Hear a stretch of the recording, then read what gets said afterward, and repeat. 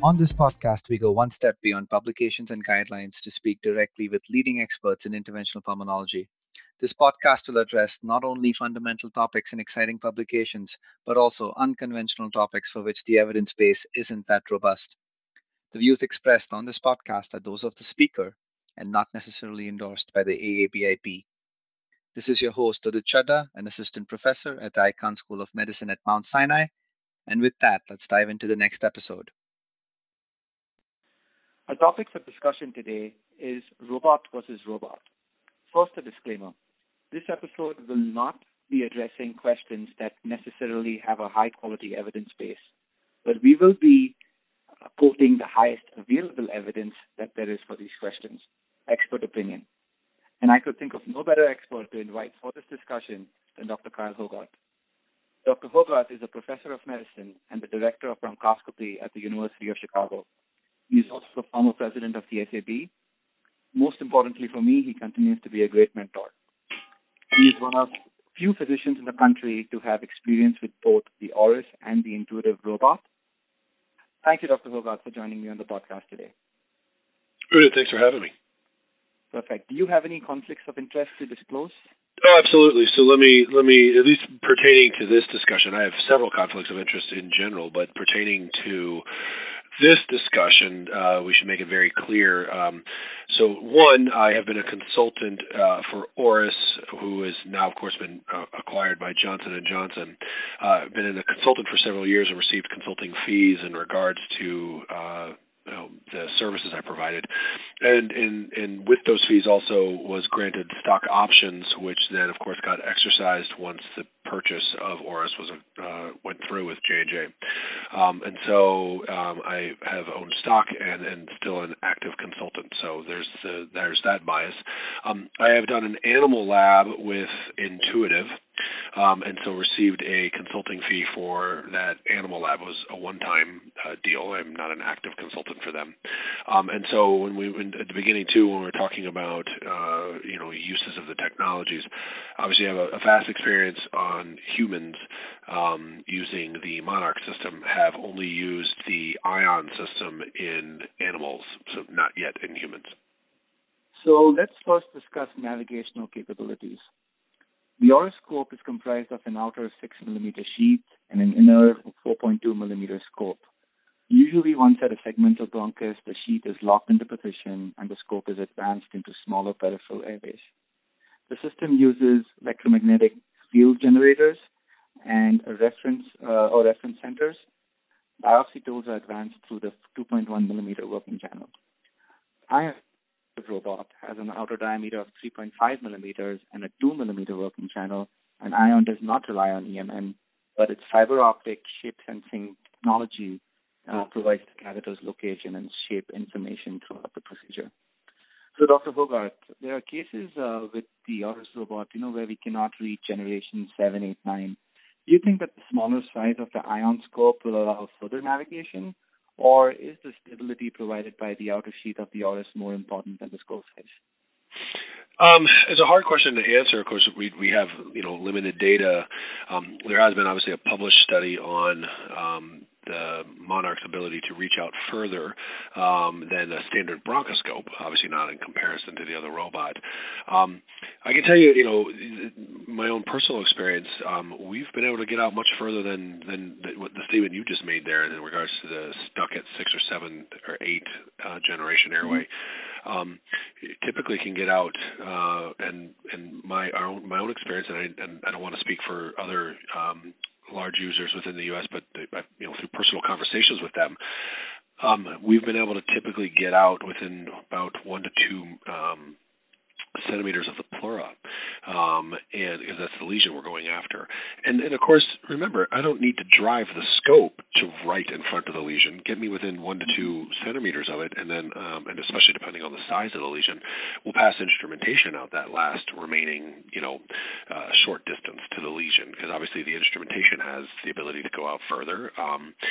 It's been a rare exception where the size of the scope has mattered in the clinical use that I have, again, with the Monarch. And when I say that because, of course, the scope outer diameter and even in the ion is typically larger than the airways you and I are going through. But the airways obviously have some ability to stretch and to give, and so I will tell you indirectly, it's the fact that we're going out into these smaller airways is why my opinion about why we're seeing so little bleeding with biopsies, and partly because we think we're essentially, cutting off temporarily, of course, blood flow, much like you see blanching when you do a lavage, the pressure of the saline going in. We think we're seeing kind of the equivalent of distal blanching, if you will, from the scope, essentially compressing the airways distally. Interesting. Now, so the want to make one other caveat to what you were describing as far as the navigation. Yes, the core of the Monarch system is EMN based, but it's not a static central registration off of the tree. It is a ongoing re-registration at each branch point, carina, and that's where the field generator comes in. But it also does use image recognition in the sense of the virtual bronch tying into what is being seen in the actual airway. So it's a kind of a combination of the two, if you will. We talked about the ION shape sensing system. It is definitely a very cool piece of technology. There's I think online some impressive videos of how it works, and again, if you've played with it on a mannequin or in an animal model, you can definitely see the ability, and it obviously then does not involve any electromagnetics. The only, I suppose, concern that I've had with the shape sensing is that if there's significant movement of the patient, then the registration you've done because of the position of the coil in relationship to itself is disrupted. Now, it has obviously some amount of a few second lag. So if your patient just moves barely, you don't have things undone. But if your patient does move significantly, you will have to re-register. Now, I don't know how often that comes up clinically. My discussion with people that are doing the ongoing clinical trial with them is it's been a non-issue, but they also have everyone obviously deeply under general anesthesia with paralytics, so that there is no movement possible. And again, whether you want to use paralytics or not, or whether that's part of your routine in bronchoscopy or not, that's I think for the individual to decide. I don't know, and people obviously from Intuitive would be able to tell you what's the lag time of movement, before the system defaults and you have to re-register. But it's really cool technology, no debate.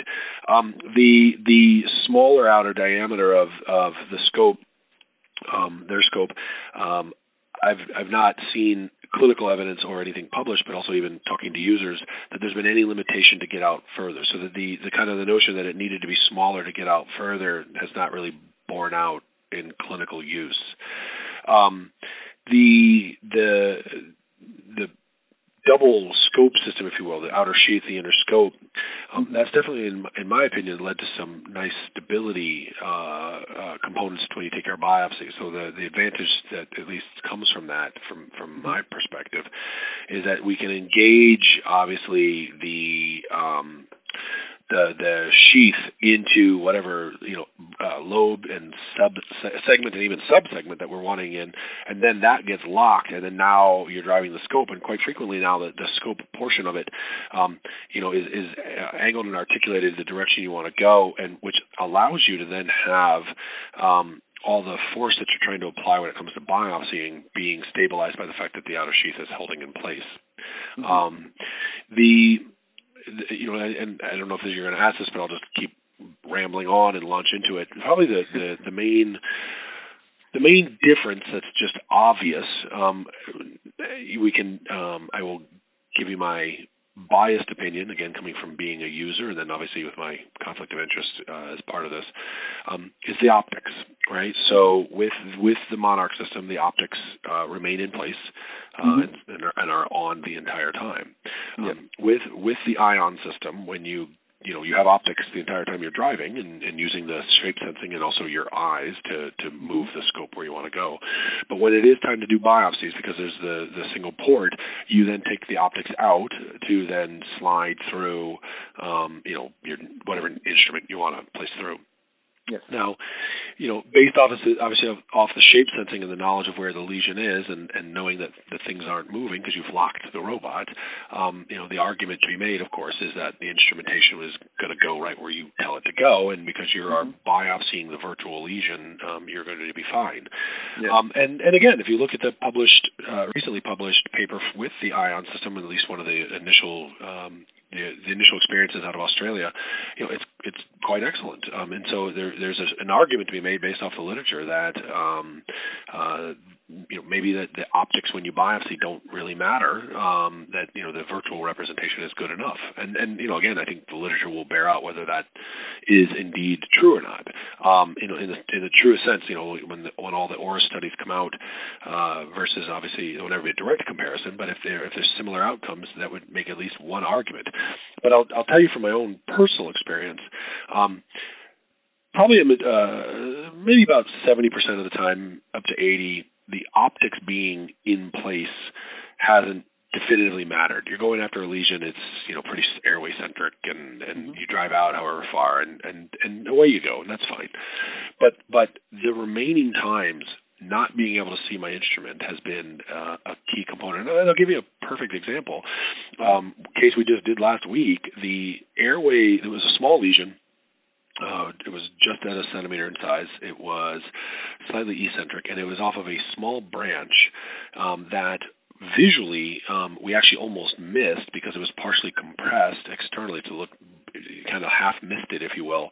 And anything that we were sliding down the scopes, we actually did this to sort of prove it to ourselves as we backed the robot up ever so slightly and just kept passing instruments out and showing that not a single one of them was engaging the airway that we wanted to have it be engaged. And because of the takeoff that it came at, getting the robot to angulate enough to get directly visually see down the airway hole was doable but challenging. And so we didn't bother. All we did, of course, because we could see the entire time, is pass the instrument out, articulate down. That allowed us to then slide the instrument out. You could feel it grip, slide or articulate the robot up, see that your instrumentation was, going down the correct hole, airway, obviously. And that's what then, the first we did that with just to, again, keep proving it just kind of for ourselves. Even though we knew, but we liked pictures. And so we slid the radial probe down. We didn't need it, but there it was. But only if you made sure that you articulated the robot to pass the instruments down to this odd angled airway.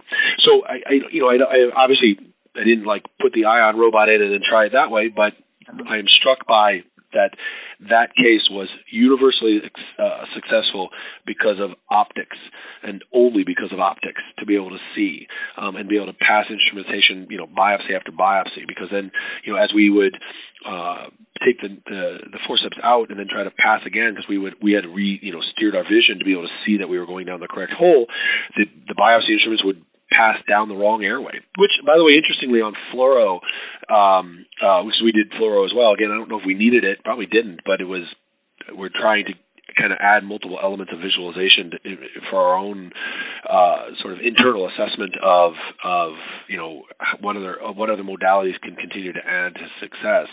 Under fluoro, if you looked closely, it was obvious that you were going down the wrong airway, but it was subtle.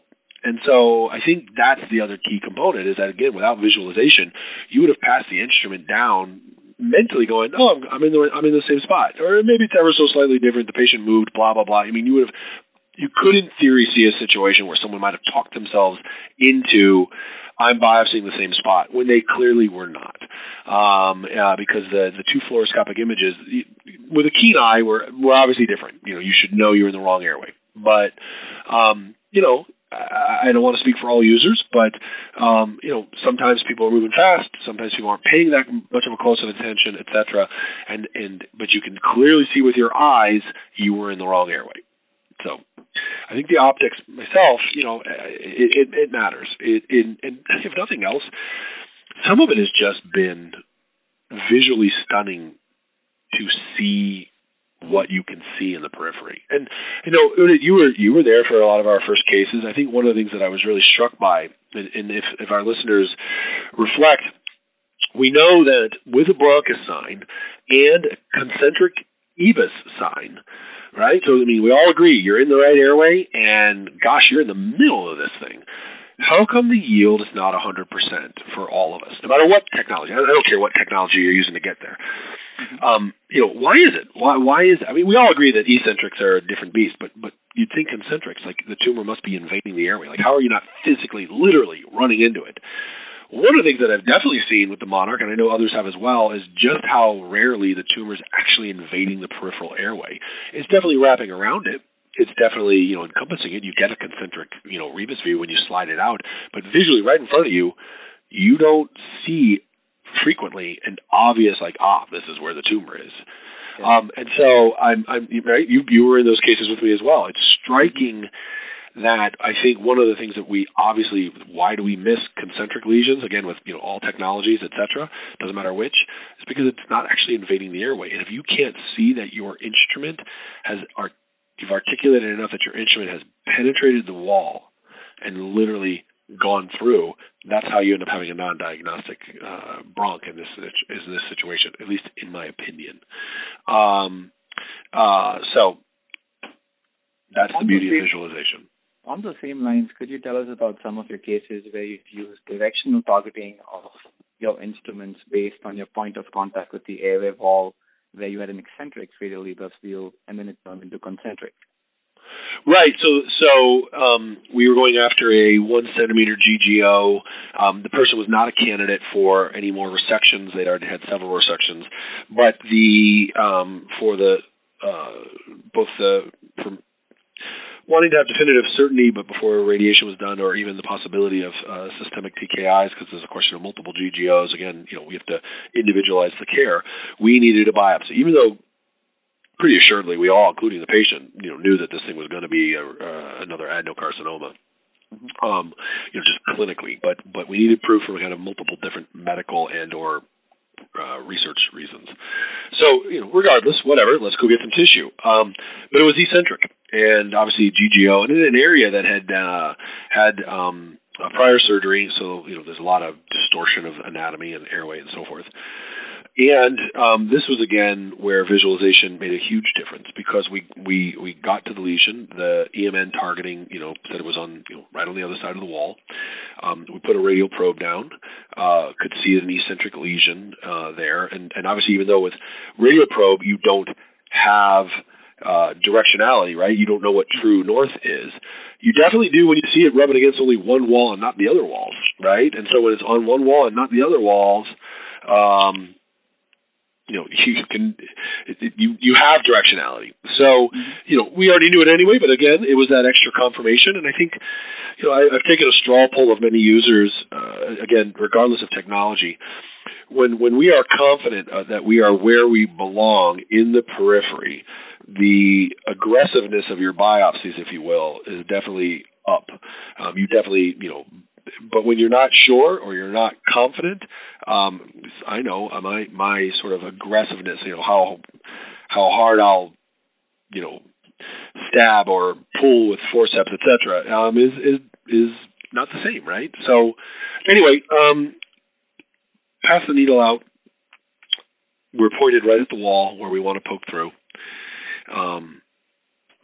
Everybody has the experience of watching on an ultrasound with a central line, watching the needle not go into the vein, but instead compress the vein.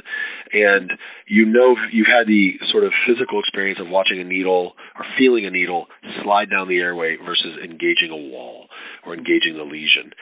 So sure enough, pass the needle out. Even though I feel like I'm angled enough, we're going to go right through the wall. We're going to make a diagnosis. Yay. And I watch the needle slide down. And so, boom, right there, visualization made a big difference. More importantly, though, so all we did was articulate another millimeter laterally. Now we engaged, and so then we poked through. And on first pass, non-diagnostic, just not good material.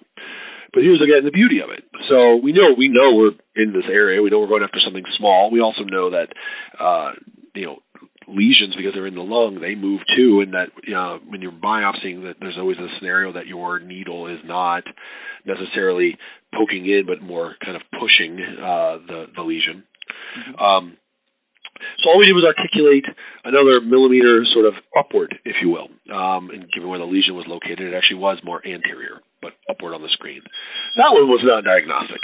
So then we articulated ever so slightly more towards the right, which would have been where this lesion was located, more lateral, and then boom, diagnostic.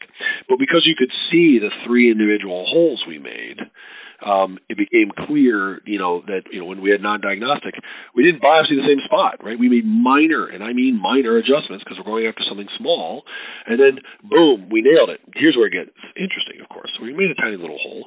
We then passed the radio probe through, and lo and behold, nice concentric view.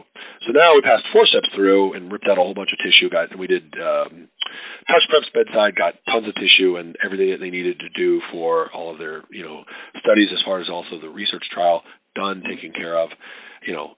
Patient moves on and went home half an hour later after the case was over.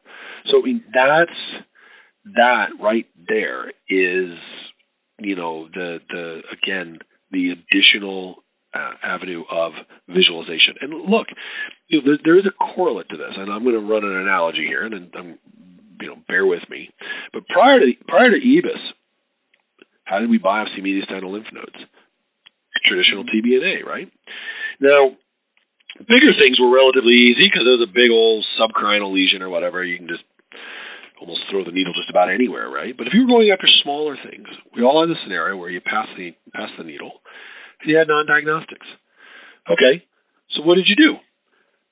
Slightly adjusted your scope, slightly adjusted where your needle insertion was, maybe change the angle of your needle insertion, right? And that, you got diagnostics. Why is this any different? That was easy. That was a scope in the mediastinum. You saw your hole, you saw your angle, you were getting feedback about diagnostics or not. And you made adjustments. You made real-time adjustments to your lack of diagnosis. Well, now we're just doing it on a much smaller scale out in the periphery, but it's that same concept, needling with visualization. Yeah, that's fantastic. So next, let's discuss some complications. So we had reported a 3 to 4% pneumothorax rate with the Auris robot. But ION provides us with the distance from the near edge of the lesion and the distal edge of the lesion, and then also the distance from the pleura. Yeah. You expect fewer pneumothoraces in the PRECISE trial with ION just based on this information that you get? I don't. I mean, and maybe it will. Maybe it will. That'd be great. If there's a 1 to 2% pneumothorax rate, that'll make me happy. But 3 to 4%. Yeah, I guess that's 100% greater, but it's still a very low acceptable pneumothorax rate. Also, given out how much further out we're all going, and of course, what's our other option? To only do a needle biopsy, which is not staging and doesn't guarantee enough tissue and has a higher pneumothorax rate. So, I think the pneumothorax rate is acceptable. I do think there's a logic that says kind of having a virtual representation of where the pleural edge is important, but the truth is, you know where your lesion is, you know the distance from your lesion to your pleura. I mean, you've studied the CAT scan. Otherwise, why are you doing the bronch?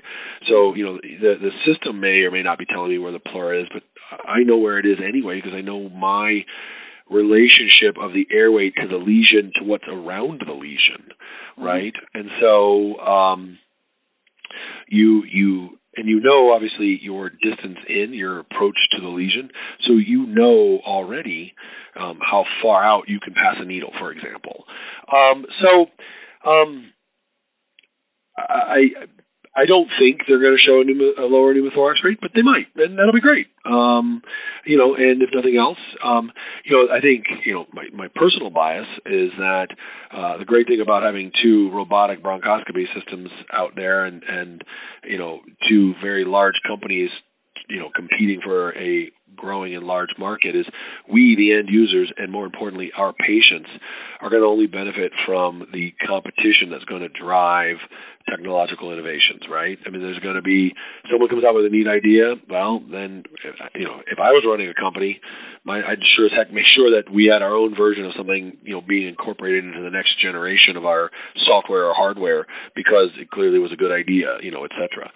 And that comes back again, when we keep talking about optics. Again, my biased opinion is that even if you show me data that says the outcomes are the same with or without optics, we're a visual people, and when with us bronchoscopists, and we like looking at our screens and seeing where we're driving and what we're doing.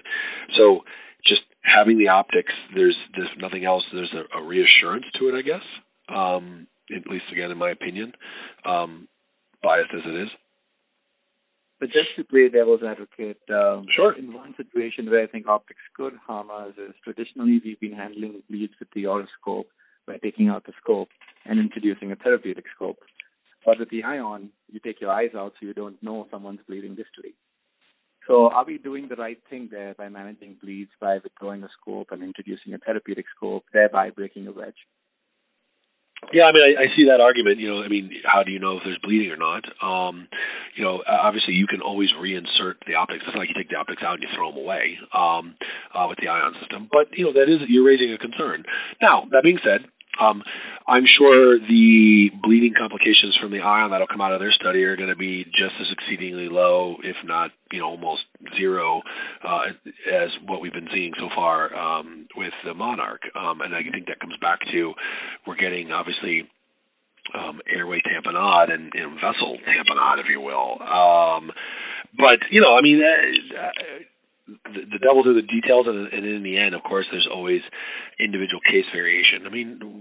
Everybody who's done peripheral bronchoscopy has had the situation where, you had whatever instrumentation. So pre-robotic days, for example, I had one case. So here's your N of one anecdote, where the extended working channel from the superdimension system was going down the correct airway, heading way out, biopsying a lesion successfully, etc. And you saw trace amounts of blood coming around the catheter, but the catheter was essentially tamponading the airway, right? But because it turns out to be a relatively significant enough bleed based on the vascularity of the lesion and the degree of lung disease, the whole issue of collateral ventilation, well, that same collateral ventilation also leads to collateral bleeding. And of course, blood started coming out some of the other segments, and pretty significantly. So we were able to see it. So I suppose there's a concern of not being able to see that there's, significant bleeding. And so, pulled that working channel out, took care of it. The patient was fine, obviously, but how often does that actually occur? This was a unique situation, don't know. I think there are things about the Monarch system that I like that for my personal use, that doesn't necessarily again, we'll have to see the data, one versus the other. I do think that if you are somebody who's in a position to acquire a robot for your program, and whichever one you're looking at, I think the stability and the visualization in the periphery, even if you have to take that visualization out, is still a nice movement forward for the field. Now, look, that being said, let's be fair. This all has to be weighed against all the other things that are going on in this field. I mean, the data that the experience and presentations that so far have been made of the fluoroscopic navigation, upgrade for the superdimension system are quite impressive. And if you continue to see the advances that's going on with Varon, there's some, and again, I'm not even talking the percutaneous approach, but the changes that they've been making in their software and hardware are also quite impressive. And if you look at the data, with Archimedes, there's always another argument to say, why in the world are we trying to twist and turn and roll our way through all these different airways when we could just, basically go right for the prize, which is the lesion. And that's just what's currently available. As Udit, because you've used it at our center, the lung vision tool from Body Vision, especially with some of the latest, which you haven't seen, and I actually can't talk about, and I'm a consultant for them. The changes there, I think, are going to also provide a lot of different avenues. And again, I will come back to, there's been a lot of talk about, which one's better. We got to have studies. Let's do a study where we randomize a patient to one of 8 different systems. Personally, I think that's, with all due respect to the people that want to do that, I don't see why that's useful. One, we're all under different budgetary constraints. Maybe you work at a center that no matter how great, even if we have a study that says, Robot X is the greatest thing ever, that doesn't necessarily mean your hospital is going to buy it for you. And so there's that component of cost for all of these things.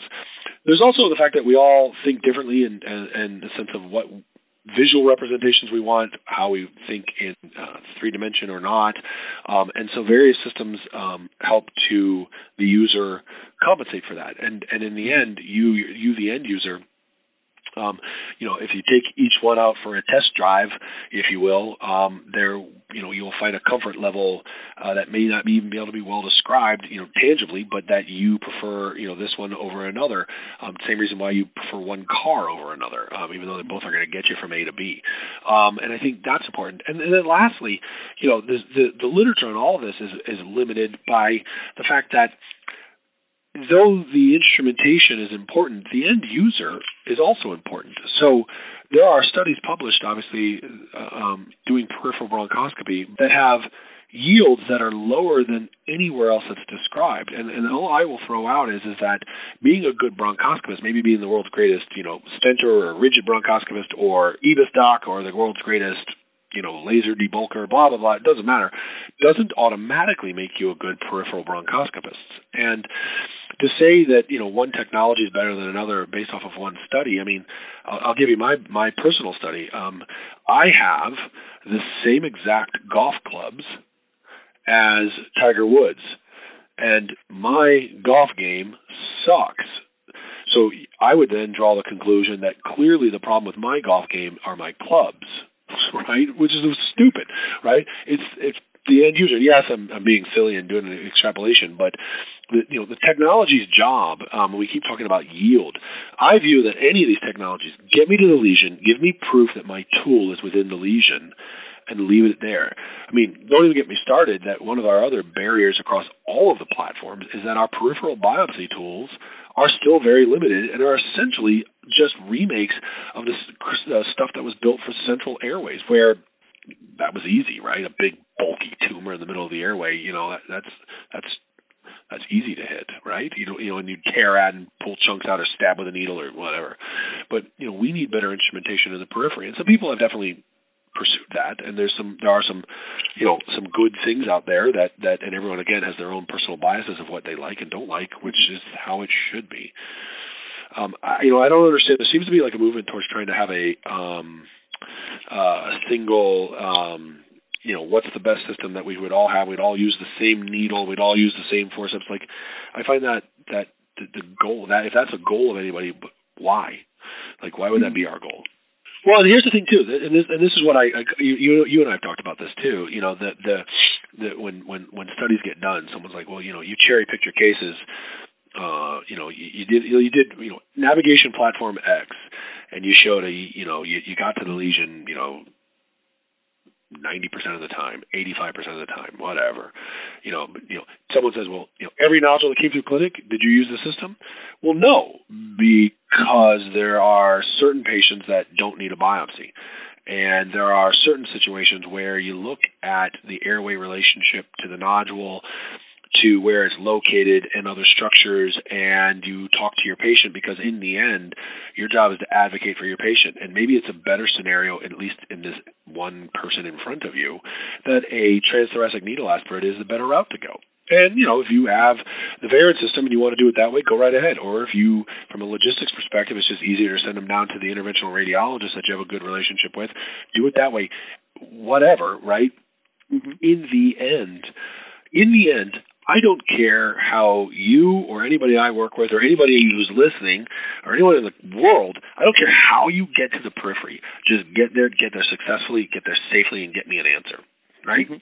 You know, and look, if you need a robot and that you have incorporated 3 other technologies into the robot, and, you know, someone's like, wow, well, you needed 4 things to get out there.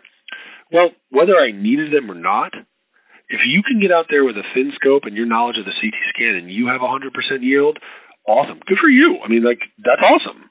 You know, that's great for your patients. But this notion that we have to look at this from like some ego approach of, I got out there with just my knowledge of the CT scan. That's awesome. Good. But when we look back at where our field's been and where it's going, the innovation has come and the investment into this field has come because there's clearly been a need across the country and across the world for assistive technology so that we can get better. And, you know, so quite frequently there's a whole lot of ego in wrapped up in this of, you know, well, I'm the best. I only need this. I can't believe some guy needs a robot in order to make a diagnosis. Or that lesion's big. Why did you even use technology? Because if you're honest with yourself, do you really have 100% yield on all the 3-centimeter lesions you've biopsied? Because I guarantee you anyone who says that is lying. Absolutely. They haven't published it. but they'll say it. So as we come to the end of this discussion, let's briefly pick your brains about the future of robotic bronchoscopy. So first, let's discuss the near future. We have ongoing prospective multi-center trials with both the Auris and Intuitive robot, and there's a completed retrospective study on 165 patients that we both were a part of that is pending publication. Now, in-human direct comparisons, as you alluded to, are not going to happen. So do you foresee a head-to-head cadaveric trial with the robots, or do you not see that happen too? Oh, I suppose there could be one. I you know how the world works. I would be shocked if either company wants to pay for a study that has the potential to ever show that the competitor's better, right? And so you might get a scenario where someone somehow owns both robots and does that study. But I think in the end, as I said before, I had someone call me once and said, you know, I think they were having a kind of mental comparison of they were going to buy a robot and they were trying to decide which. And the first thing I said to them simply was, first question to ask yourself is, do you need the robot?